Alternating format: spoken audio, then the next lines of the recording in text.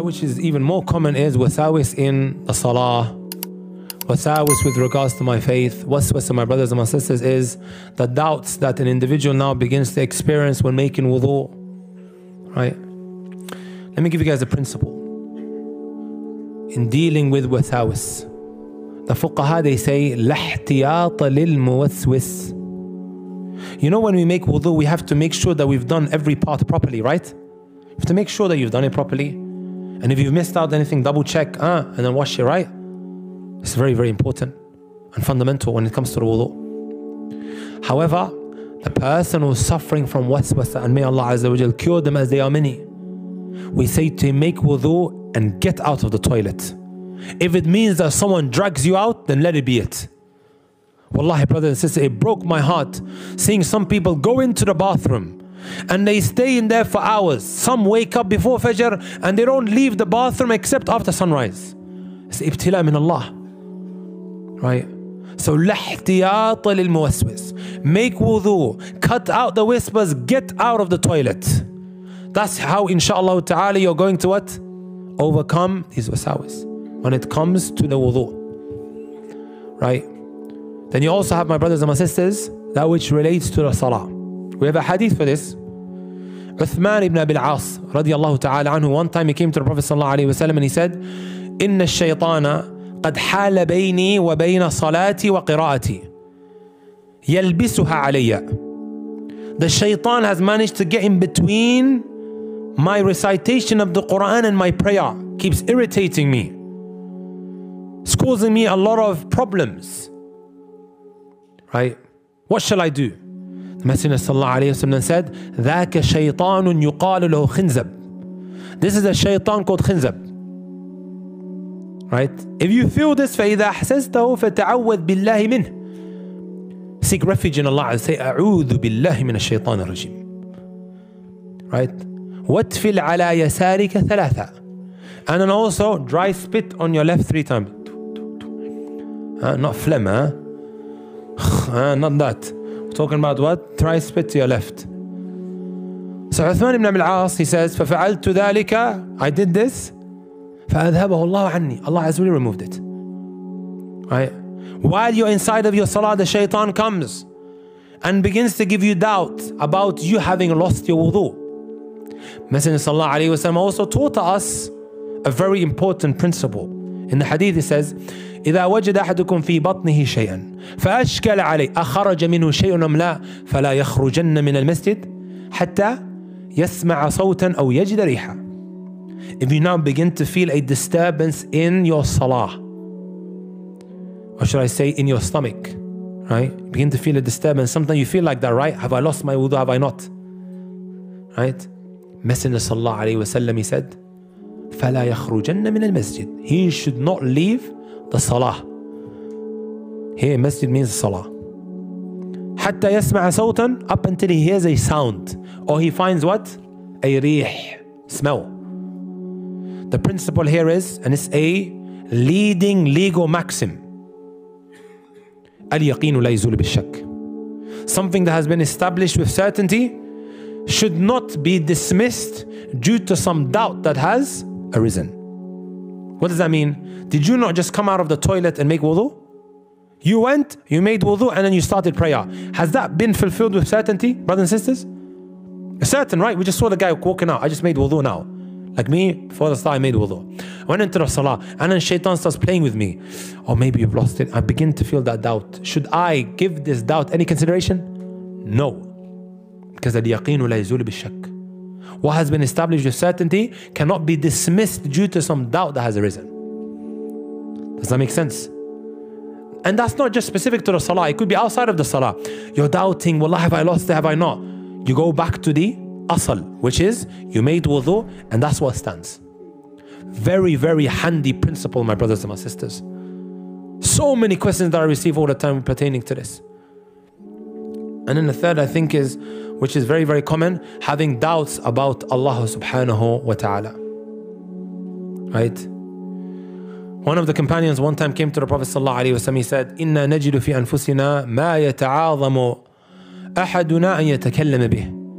Indeed, O Messenger of Allah, we have these conversations with ourselves And you know, it's something that is really disturbing to mention, right? Or to be vocal about it. We feel very uncomfortable to say it with our tongues, that which we are speaking to ourselves about. The Messenger sallallahu alaihi wasallam, he said, "Wajadtumu, this is what you found?" He said, "Yes." The Messenger sallallahu alaihi wasallam said, "Dhaka sarihul iman." This is the pure pinnacle of faith, or the essence of faith. Right? Shaykh al-Islam Ibn Taymiyyah rahmatullahi alayhi, Ibn Taymiyyah, Shaykh al-Islam, says, right? Al-wasawisu تعرض لكل من التجأ إلى الله عز وجل. These wasawis, they come to anyone who turns to Allah subhanahu wa ta'ala. Subhanallah. لكل من توجه إلى الله عز وجل. Right? And then he says, فينبغي عليه, upon him is to be firm, to be patient, and to occupy himself with dhikr, with the remembrance of Allah subhanahu wa ta'ala. Right? Whenever he feels that, straight away he starts remembering Allah Azza wa Jal. In another narration we are told, my brothers and my sisters, we are told that the shaitan comes to you and he says, "Man khalaqa kadha?" Who created this? Who created that? Right? Up until he says, "Man khalaqa rabbak?" Who created your Lord? Messenger sallallahu alaihi wasallam said, whoever experiences this, then let him say, "A'udhu billahi minash shaitanir rajim," wal-yantahi, and let him cut this out. Stop thinking about that. And turn towards the remembrance of Allah subhanahu wa ta'ala. Right? Even Shaykh al-Islam Taymi was asked, Inna al-Yahuda wal-Nasara, the Jews and the Christians, they claim that they don't suffer from waswasa. His response was, وَمَا يَفْعَلُ الشَّيْطَانُ بِبَيْتِ الْخَرَابِ أو بِقَلْبٍ خَرَابٍ. What is the shaitan going to do to a heart that has already become corrupt? Why should the shaitan busy himself with them? He will come to people of iman, people with faith, always trying to pull you into a shirk and al-kufr. Right? So some of the solutions, my brothers and my sisters, is to rush into dhikr, to rush into reading Quran.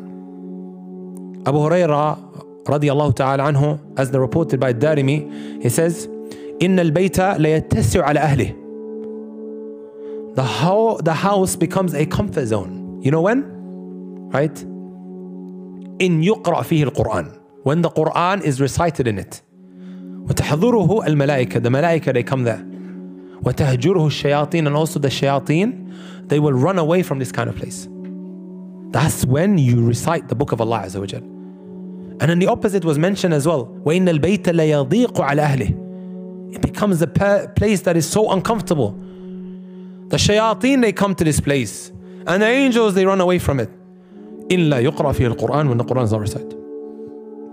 Al-dhikr, Al-Quran, my brothers and my sisters.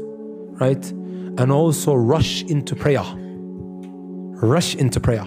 Isn't this what the Prophet ﷺ used to do? Can we say that حَزَبَهُ أَمْرٌ فَزَعَ إِلَى الصَّلَاةِ. He would rush to the prayer. And that will ease, inshaAllah ta'ala, a lot of that which we are experiencing at the time. Are we done yet? Inshallah, we're going to go down to the last two questions. What minute is the game on, just to make sure that we... I'm going to joke. You mentioned something about waswas when it comes to religion, and people doubting, questioning themselves when it comes to Islam and even Allah Azza wa Jalla. And I think one question that often comes up is we see so much suffering around for Muslims. We see Muslims are targeted. We see Muslims are in in difficult spots in a lot of the Muslim land, being killed, starvations, whatever else that is suffering with that. We ask Allah Azza wa Jalla to ease their affairs.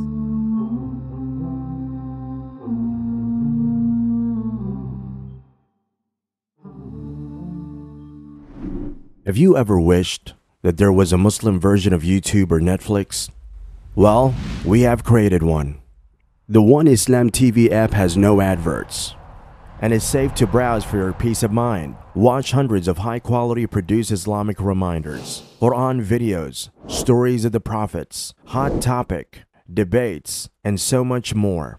4 to 8 new videos are uploaded daily, inshallah. You can watch or listen to videos while your device is switched off, watch videos on demand, or download videos and watch offline.